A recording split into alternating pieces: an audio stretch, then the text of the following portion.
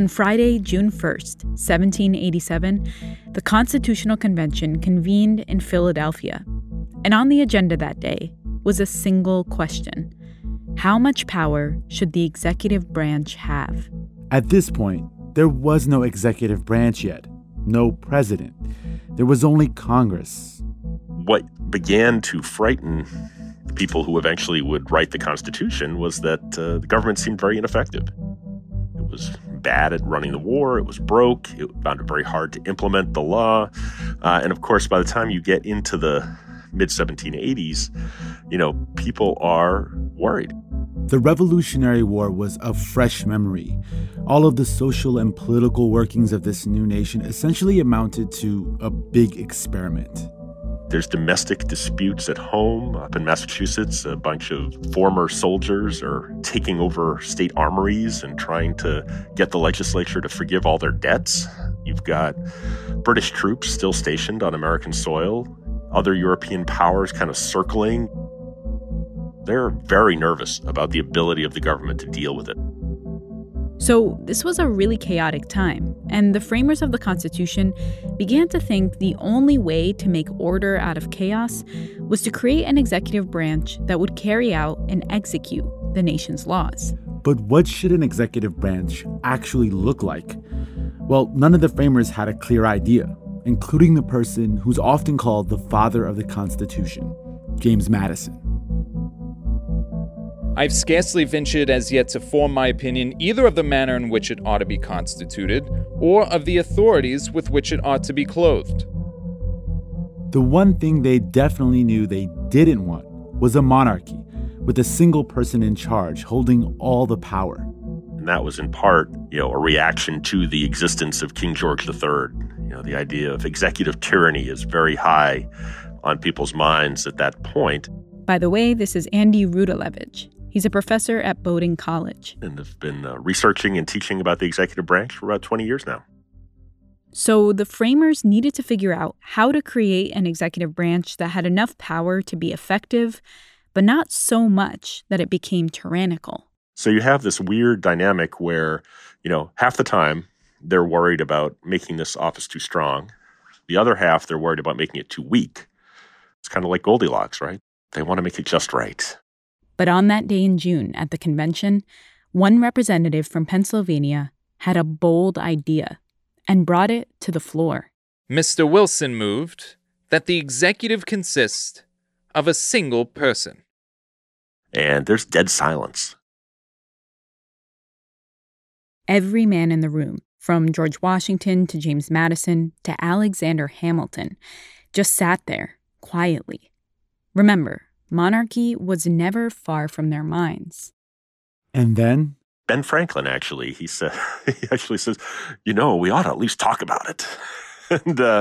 And so that kind of breaks the ice. For 4 months, they debated whether or not there should be a president and what the terms and limits of executive power should be. And by mid-September 1787, they had made their minds up.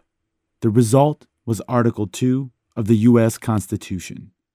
Can you actually, if you have it in front of you, read to us what they landed on, what Article 2 says, and what it means? Sure. Yeah, well, I have it on my desk, as always. Copy in my suit pocket and a copy on my desk and a copy on my phone. Naturally. Don't we all? You never know when you're going to need a copy of the Constitution. Well, it starts out, the first line of it is maybe the most important in some ways. It says simply that the executive power shall be vested in a president of the United States of America. It was settled. The United States would have a president. A big deal to some of the framers who'd been really wary of putting power in one person's hands.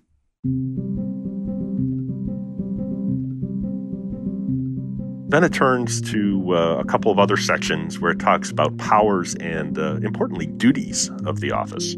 The President shall be Commander-in-Chief of the Army and Navy of the United States. He's allowed to pardon people. He's allowed, of course, to appoint people to office. By and with the advice and consent of the Senate. He's allowed to make treaties. By and with the advice and consent of the Senate. But all of these, pretty much, except for the pardon power, have this big asterisk, right? Because they require that Congress Act. He shall from time to time give to the Congress information of the state of the Union. It's pretty vague. It does lay out that sort of broad notion of the executive power, but it doesn't define the executive power. Basically, Article 2 had left a lot of room for interpretation, whether intentionally or not, because all the president really needed in order to expand that vaguely defined power was buy-in from Congress.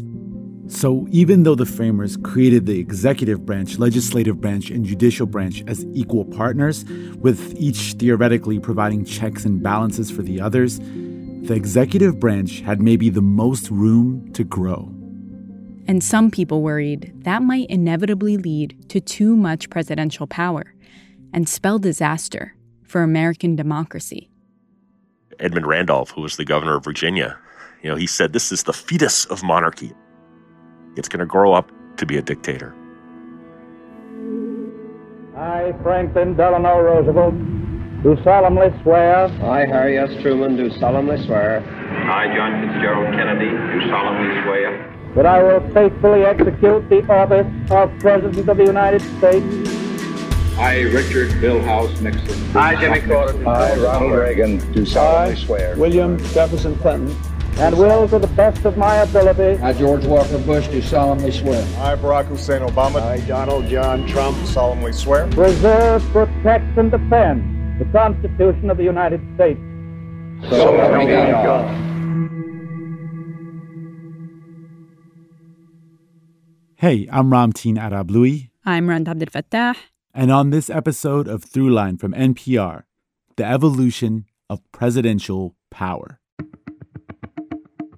The past few weeks have been tough as protests continue across the country and the world calling for change. Some government officials have responded with strong assertions of power. Above all, the president. He tweeted just a short time ago, and I want to read the whole thing.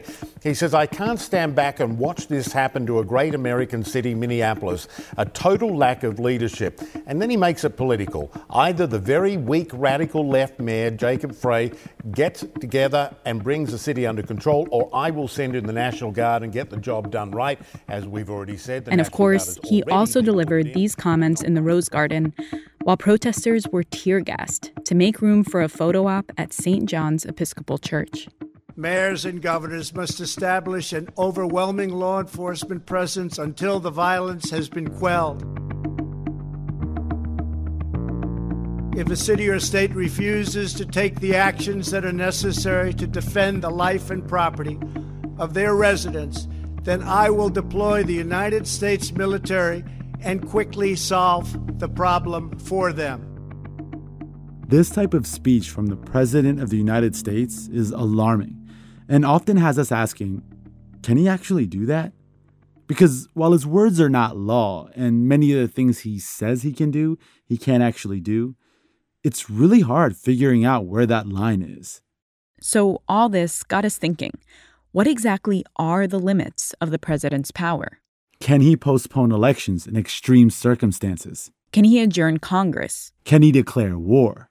Ever since that moment in 1787, when the framers drafted Article 2 of the Constitution, questions over the limits of presidential power have surfaced over and over again. Which maybe isn't all that surprising, considering just how confused the framers were as they were drafting it, about what to include, how to phrase it, whether to even have a president. And because Article 2 is pretty vague, nearly every president in our country's history, regardless of party, has been able to push the limits of his authority, leading to a slow and steady expansion of executive power. In this episode, we're going to focus on 3 presidents who dramatically expanded the power of the presidency. They all held office during times of intense crisis, times when the world felt chaotic, times when presidents can often push ahead without much pushback from Congress. And along the way, we'll trace how the office of the presidency became more powerful than anything the founding fathers imagined possible, and what that might mean for us today.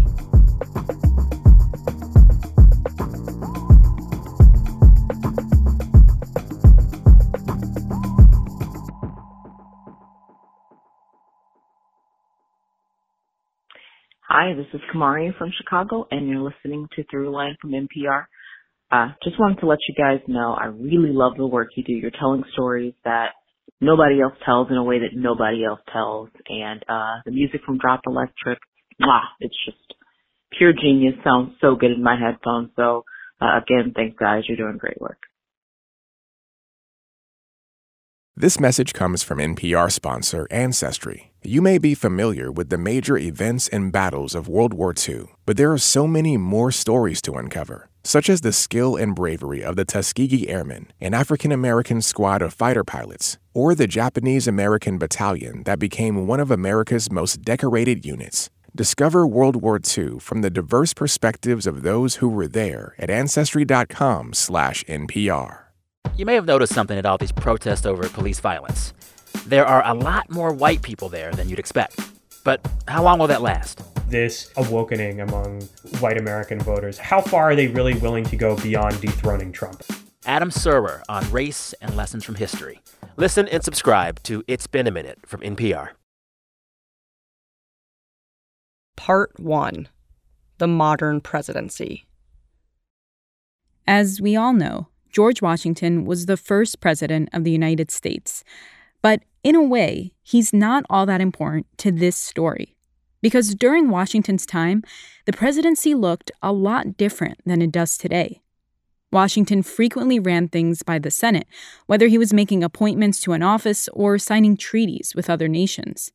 And if the Senate didn't consent to something, he seldom fought back. So the center of power didn't really rest with the president. To get to what we think of as the modern presidency, in which the president is much closer to being the center of power, we have to fast forward through about 150 years. You've got people like Andrew Jackson, right? Famously King Andrew, who sees himself as the tribune of the people, right? He's the only person who's elected by the whole country, and therefore he has some kind of authority in that public mandate that Congress doesn't have. You got Abraham Lincoln, right? The Civil War is conducted, especially in the first year of it, sort of unilaterally by the president, responding to the secession. And there's a whole lot of debate over Lincoln as a tyrant, right? Is he wielding powers that really should be in Congress? Teddy Roosevelt, as we get into the beginning of the 20th century. Again, somebody who really sees his connection to the people and his ability as an executive to fight against big business, but also the interest groups that dominate Congress. But really, all of those things, all those strands kind of come together with Franklin Roosevelt. My friends, this is a day of national consecration. We really see, as he takes office in 1933, the sort of shaping of the presidential office into something that we would recognize today. Into the presidency, I will address them with a candor and a decision which the present situation of our people impels. So what's going on in the country at the time FDR takes office? We're in the midst of the Great Depression, and the governmental policy has effectively failed to deal with the economic crisis, the sort of dystopia that's descended upon the U.S., but also globally. So Roosevelt has this mandate, right, to come in and offer, of course, what he famously calls a New Deal to the American people. In the working out of a great national program that seeks the primary good of the greater number, it is true that the toes of some people are being stepped on and are going to be stepped on. So what kind of things did FDR do to really push the boundaries of the presidency? Really, I think four things come together in terms of, what the presidency looks like. One is this notion of unilateral authority, the ability to act using the administrative side, the executive side of government.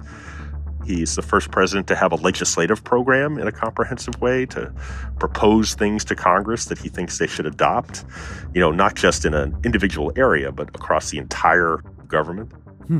He's the first president to have a White House staff in the way that we would recognize it today. And then he's also the first president to really have the kind of visibility, the personification of the office. Ladies and gentlemen, the President of the United States. Remember the fireside chats, the famous conversations that Roosevelt has. He's literally in your house talking to you. My friends, I want to talk for a few minutes with the people of the United States about banking. In a way that previous presidents just couldn't do. I want to tell you what has been done in the last few days and why it was done and what the next steps are going to be. And so that does give him, sort of this soft power, that's nowhere in the Constitution, but which really does give him leverage to work on Congress, to be able to pass legislation that builds up the executive branch. And then once the executive branch is bigger, then he has more power to act through executive orders or other regulations that enables him to do more without going back to Congress. Nothing happens, like in this big flash, right? It's not like there was no presidency and now suddenly there is a big presidency. But it's kind of like a shift change, right? Where it's like moving from, ice to water or water to ice, right? The elements were there before, but it's definitely different and more powerful. Was anyone worried about the things that Roosevelt was doing? I guess at the time people would be like, this is a lot coming from the president. Oh, yeah. Roosevelt early on, right, starts talking about, well, I need Congress to give me, emergency powers to fight this depression. And by the way, he said at one point, if you don't give them to me, I'm going to use them anyway. And so that certainly got people to sit up. Now, Congress, in fact, did give him the powers he was asking for in that case. But, there's a lot of nervousness when he ran for an unprecedented third term in 1940. We will stand and put forward and confirm again that God sent guardian of our liberty, the kind of man that mankind needs, our beloved President Franklin D. Roosevelt. There's a lot of people. Who does he think he is? He is a king. He is trying to reshape our government in a non-representative way. I mean, the country was in pretty dire straits at that time, right? And all of a sudden, it's on the brink of a massive world war. Mm-hmm.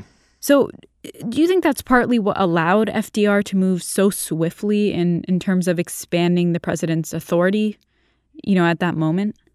Oh, absolutely. Yeah. I mean, conditions and context are hugely important here. Congress is being pretty deferential. There really isn't any pushback.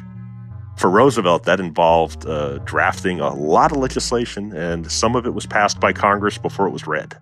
They were moving very fast to give him the power he said he needed in order to make this crisis better. The army that Germany has built up in 4 years swings in honor past Hungary's strongman Admiral Horthy. The young men of the new German Reich welded into a mighty war machine.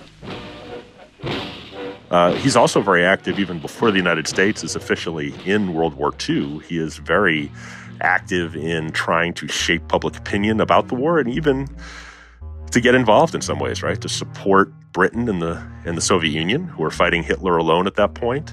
I ask this Congress for authority and for funds. He actually begins to send armed U.S. escorts along with convoys that are going from Canada to Europe, for example, to bring food to Great Britain.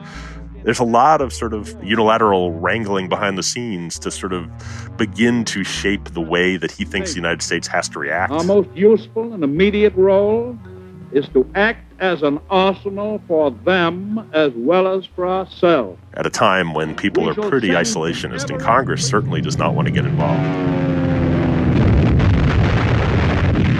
They blasted the quiet of a Sunday morning into the Holocaust of war. Here's the thing. Roosevelt turned out to be right about the threat of the Axis powers. Sneak sky and sea raid on Pearl Harbor, America's mid-Pacific naval bastion. And so Congress has a little bit of buyer's remorse. Right? We were wrong. President was right. And we should be deferential. Suddenly, again, you have a lot of authority delegated to the president, not only to run the war, but to effectively run the national economy. People forget how much was nationalized during World War II.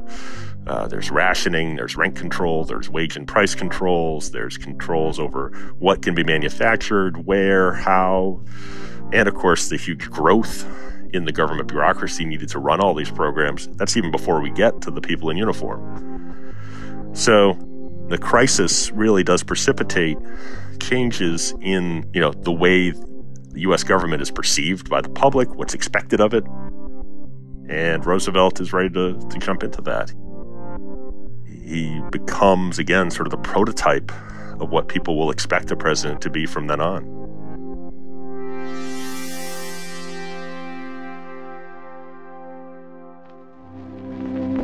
When the Japanese attacked Pearl Harbor, our West Coast became a potential combat zone. Living in that zone were more than 100,000 persons of Japanese ancestry, 2/3 of them American citizens, 1/3 aliens.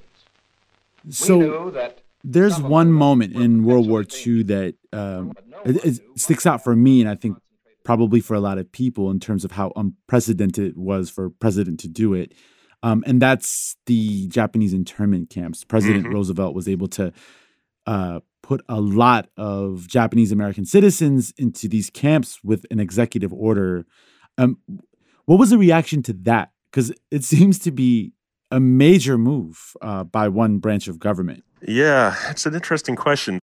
I think even at the time, there were many people who thought it was, if we're talking about tyranny, ripping people from their homes and putting them in camps, well, that's tyrannical. It came out of a military recommendation to Roosevelt. He accepted it. He issued, Executive Order 9066, which put it in place. And later, of course, in the famous or infamous Korematsu case, the Supreme Court upheld it as, basically, again, a military necessity and something that they, as members of a court, did not have the competence to judge. They were going to defer to the president and to the military in this case. There's a famous dissent to that case, though, which gets to the broader point of presidential emergency powers. And Justice Jackson says at that time that, these emergency powers are like a loaded weapon. Kind of lies around waiting for somebody to pick it up and use it for something else. And that, I think, is something we have seen over time, that presidents will act in one way, and then future presidents will look back and say, well, he did it, and I should be able to do it. I can use that precedent to bolster my own case for enhanced power.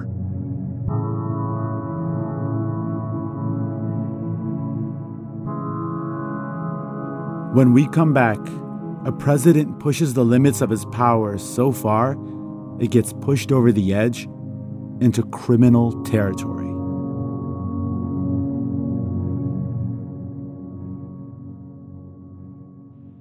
Hi, this is Michael Thornton from Little Rock, Arkansas, and you are listening to Throughline on NPR.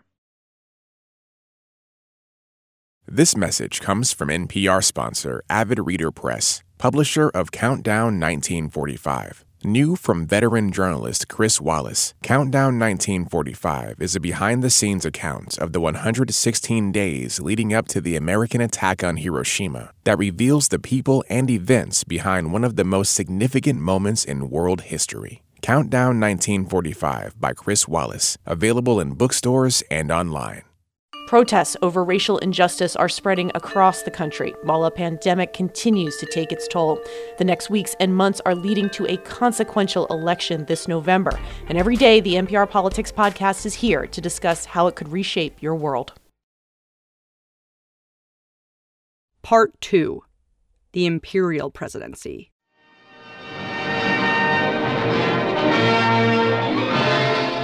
Korea is a small country, thousands of miles away. But what is happening there is important to every American. By 1950, the U.S. was steeped in the Cold War, which brought on a whole new landscape for a president to justify bold decisions in the name of national security. So when President Harry Truman sent troops into Korea, he did it without congressional approval. As reinforcements leave, President Truman promises victory, however long the job may take. Sending soldiers overseas without congressional authority was a move even FDR probably couldn't have imagined. By the time the U.S. entered Vietnam, it had been firmly established that a crisis, particularly when it came to war and peace, was the president's responsibility, and one that the public had come to expect of the office. Enter Richard Nixon. Mr. Nixon is appearing in the doorway now, preceded by members of his staff and members of the Secret Service. So when Nixon comes in, he has a plan to end the war in Vietnam. I pledge to you, we shall have an honorable end to the war in Vietnam. But he expands it.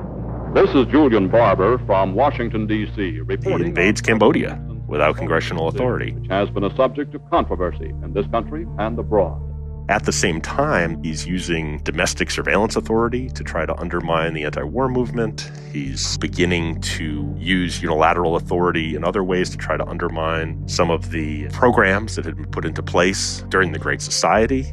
And remember, government itself has grown dramatically in this time. So you have just a much wider set of things that the government's doing. Consumer safety and environmental protection, these things that we demanded in the 1960s and 70s, the power to do those things wind up in the presidency, and Nixon uses that power aggressively.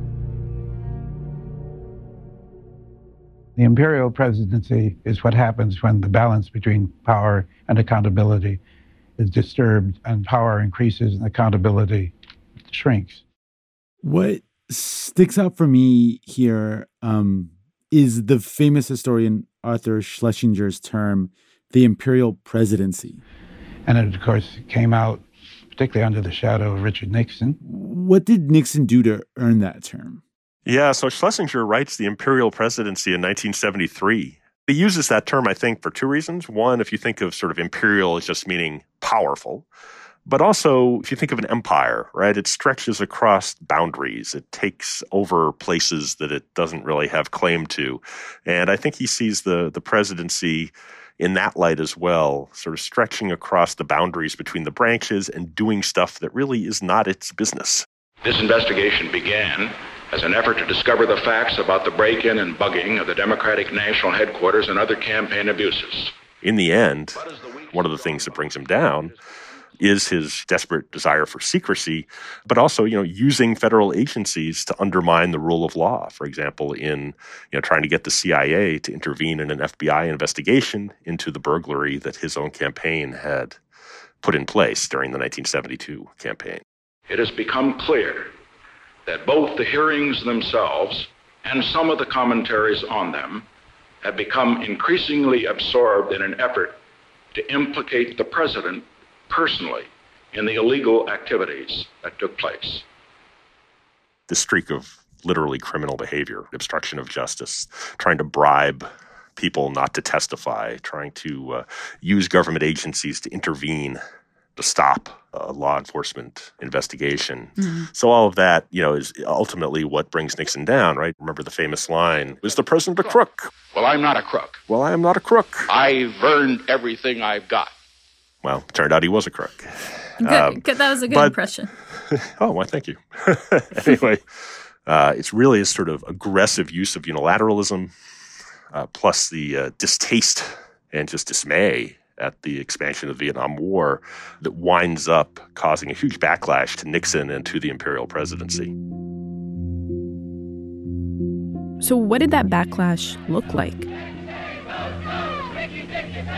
Well, some of it, of course, is public. You can think of the anti-war demonstrations and so forth, but the most important part is congressional.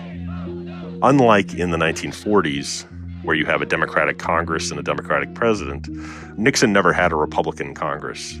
He's always in divided government. And by the time we get into the early 1970s, you're beginning to see members of Congress, and actually on a bipartisan basis, beginning to get upset about the fact that they're not being included in important decisions about the direction of national policy. Vietnam, of course, is a big part of that. And so you have the War Powers Resolution passed in 1973, which is designed to deal Congress in to the decision-making process about whether we go to war or not. You have the Intelligence Oversight Act. You have the Congressional Budget Act, which is designed to stop the president from trying to stop congressional initiatives that had been appropriated for. So you've got this wide range of congressional resurgence. They want to be involved in these decisions, and they've been shut out by the president. This is really a landmark moment, the resurgence of Congress in the 1970s as it looks at what it thinks the overreach of the presidency has been, and again, pushes back against that.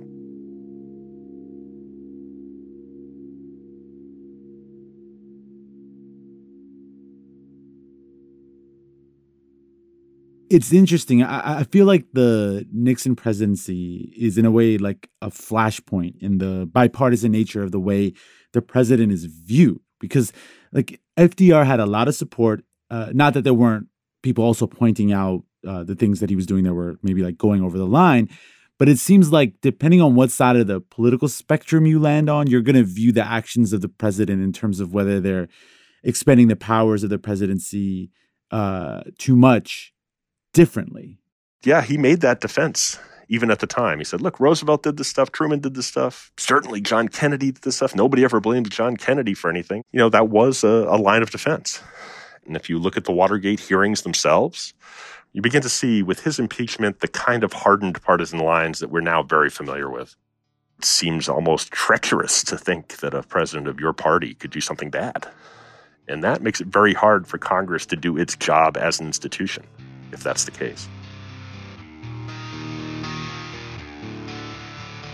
When we come back, a new millennium launches a new set of standards for what presidents can not only do, but ultimately get away with.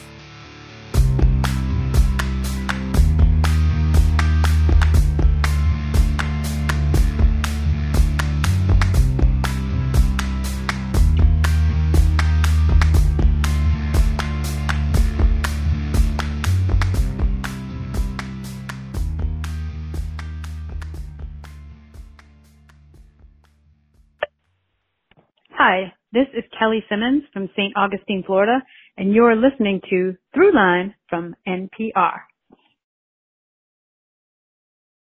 Support for NPR comes from Newman's Own Foundation, working to nourish the common good by donating all profits from Newman's Own food products to charitable organizations that seek to make the world a better place. More information is available at newmansownfoundation.org. Part 3. The Unilateral Presidency.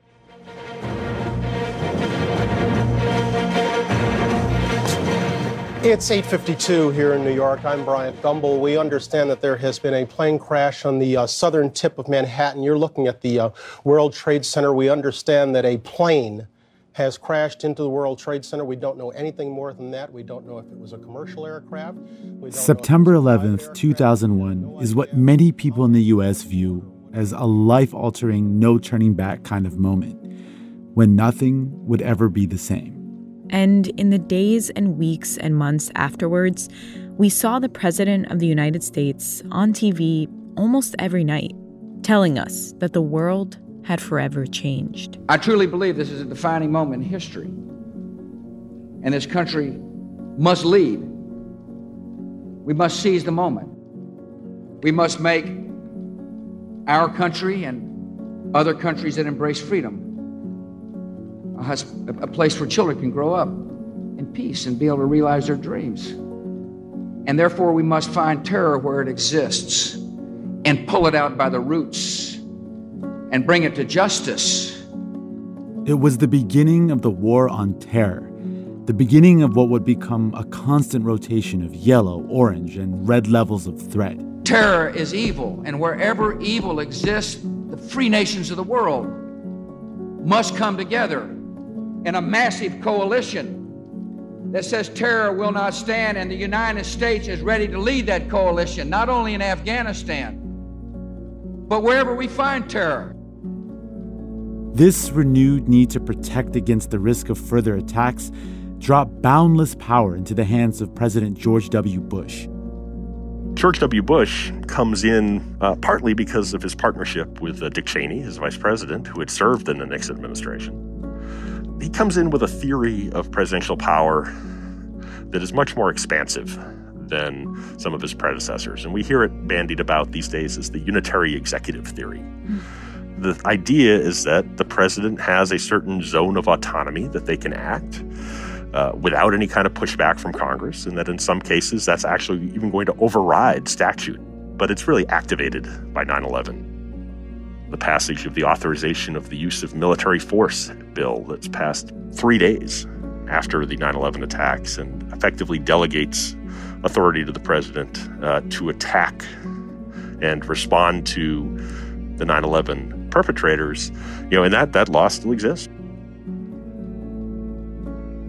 You mentioned that, like previous crises, there was sort of a heightened ability, right, to pass some of these things, given the sort of trauma, the collective trauma that the country was going through together. Mm-hmm. But did he face a pushback from Congress or from the public? Well, not immediately. Congress on the whole was, again, pretty deferential to the president's claims that, we are at war. This is a new kind of war. I need new and broad powers in order to keep the country safe. And, I was a younger assistant professor at the time, and my colleagues and I expected there would be more attacks, that this was the beginning of a long salvo of warfare even on the American homeland. And so Congress, concerned about just that, is not really willing to step into the void and say, no, you should be doing Y instead of X. Because the response of the president was always, well, we know a lot more what's going on. We have better information. And by the way, members of Congress can't keep secrets, so we need to act confidentially.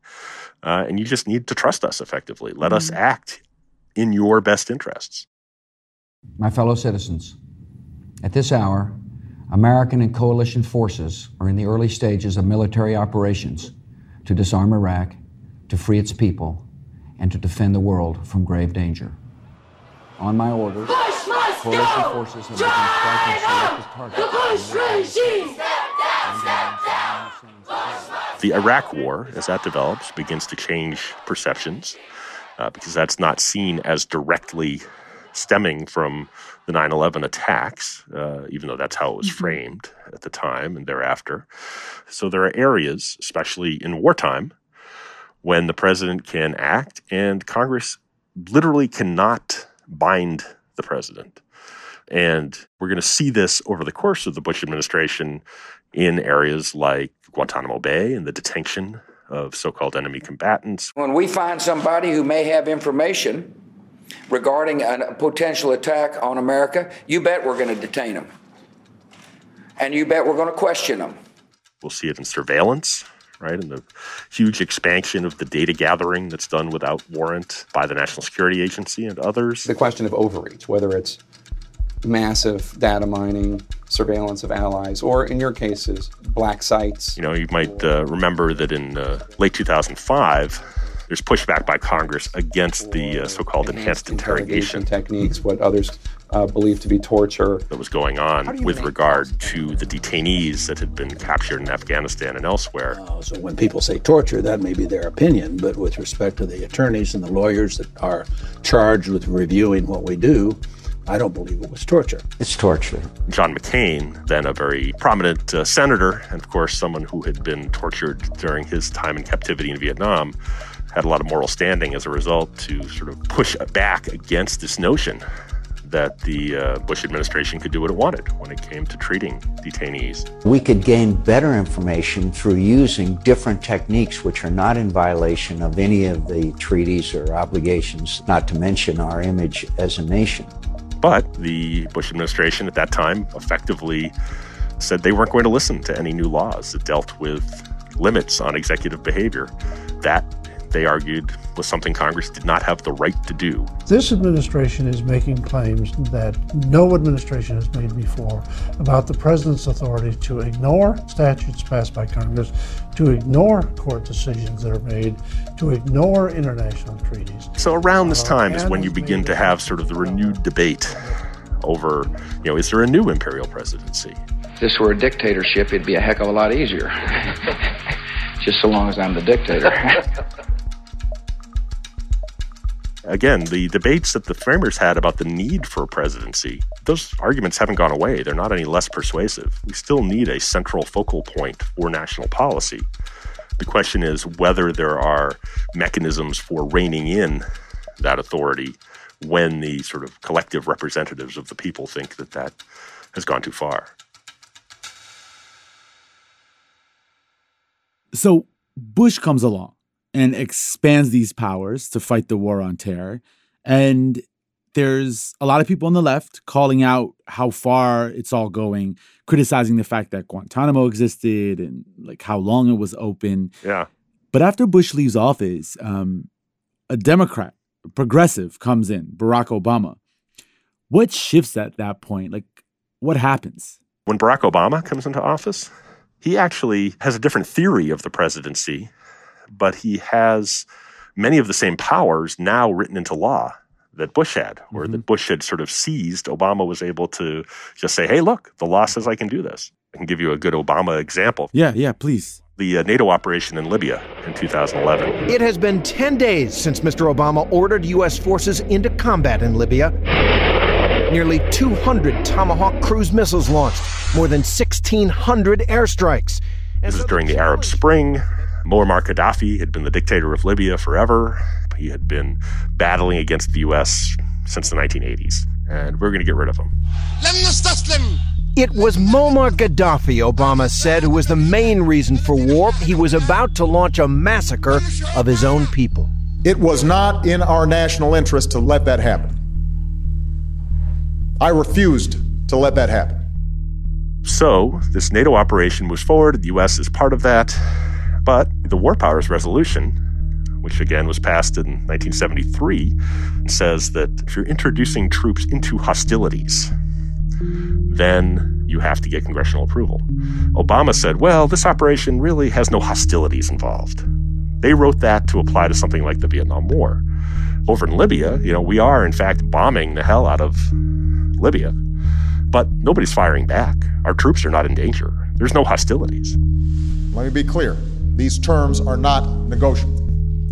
If Gaddafi does not comply with the resolution, the international community will impose consequences, and the resolution will be enforced through military action. Obama sort of rewrites the War Powers Resolution, continues the Libya operation, and has provided a precedent then for the idea that the War Powers Resolution only kicks in at a certain level of war, which is something that the Trump administration has used as well when we have had airstrikes on Syria. The U.S. strikes on Syria were a surprise to most members of Congress. Still, there is support for what many are calling the president's decisive action. The president had the authority to do what he did, and I'm glad he did it. They've sort of turned to that same threshold definition. There's no war here, therefore Congress doesn't have a say.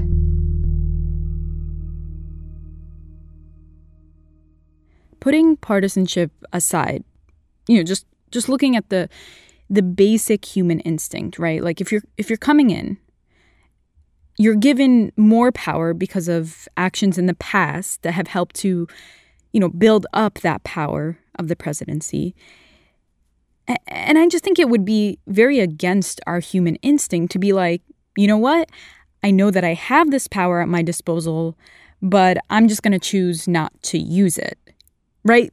Because, I assume that everyone is trying to further an agenda when they come into office. Yeah, absolutely. So I don't think this is a matter of personality exactly. It's not like Bush and Obama and Trump or, FDR had different personalities. They did, of course, but that's not what drives them forward in office necessarily. There really is a sense that I am in this position. I need to achieve what I promised I would do when I ran for office in the first place. And here's what my tools are. There's a famous line of James Madison's back in the Federalist Papers about ambition counteracting ambition. And that was sort of at the heart of the notion of checks and balances that we started with. The idea that every branch of government would be pushing against every other branch, and that in the end, that would lead to effectively a consensus about the path forward. Presidents have certainly had that ambition. Consistently, they've pushed forward. And sometimes in American history, Congress has pushed back, but very frequently, especially in recent years, it has not. Mm-hmm. Do you think that the political divisions in our society cripple Congress's ability to hold the president in check? Yeah, absolutely. Polarization puts that on steroids. If you're a Republican in Congress right now and you say to President Trump, no, I think you're wrong. You don't have absolute authority. Article 2 doesn't let you do whatever you want to do. We can rein you in. They're treated not only as policy apostates, but also as evil people, right? And Democrats do the same thing to anyone who might suggest accommodation with the other side. Mm-hmm. A unified Congress that is of the same party as the president doesn't have a lot of incentives to push back or to even do any oversight. But then a divided Congress can rarely gain the traction that it needs to do effective oversight. So the president's in a good structural position here.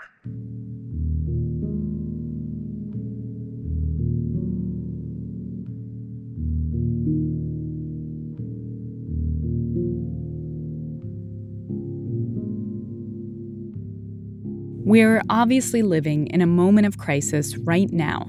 And after looking at how crises have acted as catalysts for increasing presidential power, we wanted to dig into a few pressing questions about what powers President Trump has. Things like whether the president can adjourn Congress or even change the date of the election.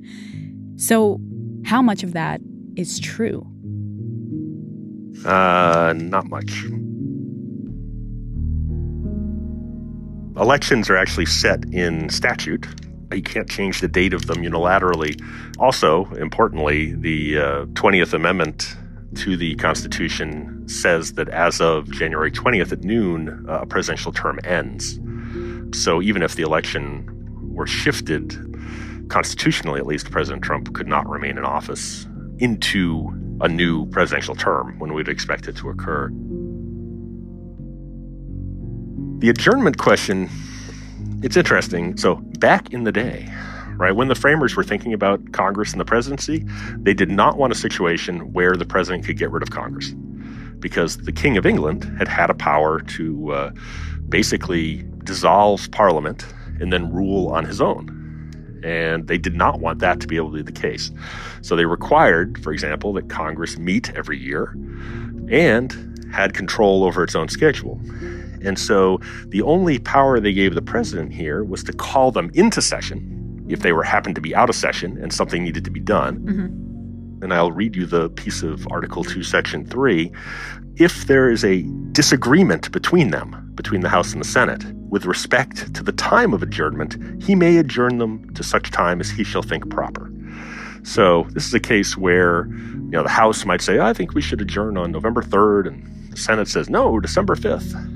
Well, the text would suggest the president can choose between those dates, but it doesn't say that he can just get rid of Congress. And in fact, Congress could just come back into session the next, 30 seconds later if it felt it had been dismissed unjustly. There's a reason that clause has never actually been activated in American history because it hasn't proven to be a problem.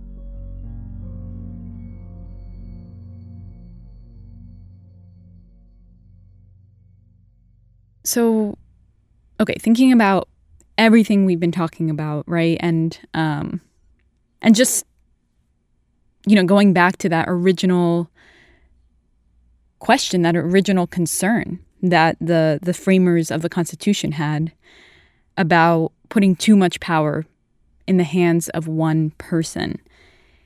It's making me wonder, honestly, if we're headed towards the framers' worst nightmare. Like, are we headed towards dictatorship in some form?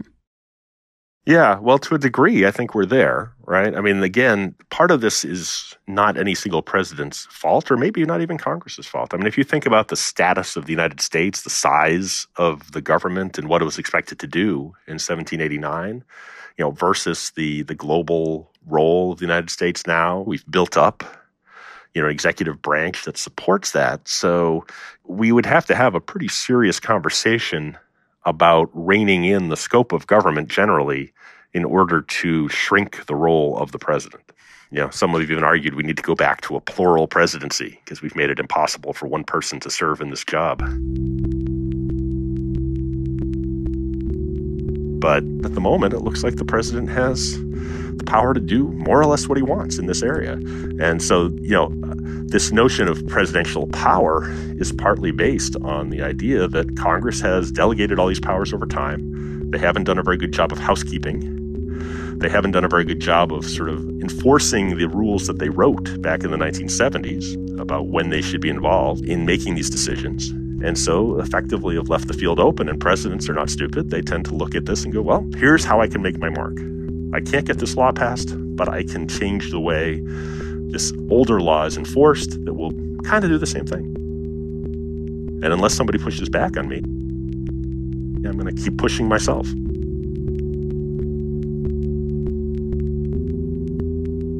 Thank you so much for giving us so much of your time. Hey, thank you. Thanks, Andy. Take care.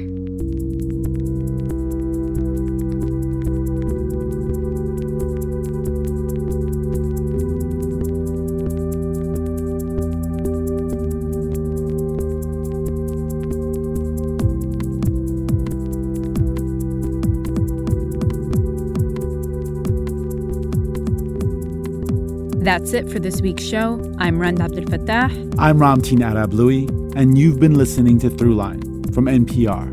This episode was produced by me. And me, and Jamie York, Lawrence Wu, Lane Kaplan-Levinson, Julie Kane, Kia Miaka Natis, Nigeri Eaton.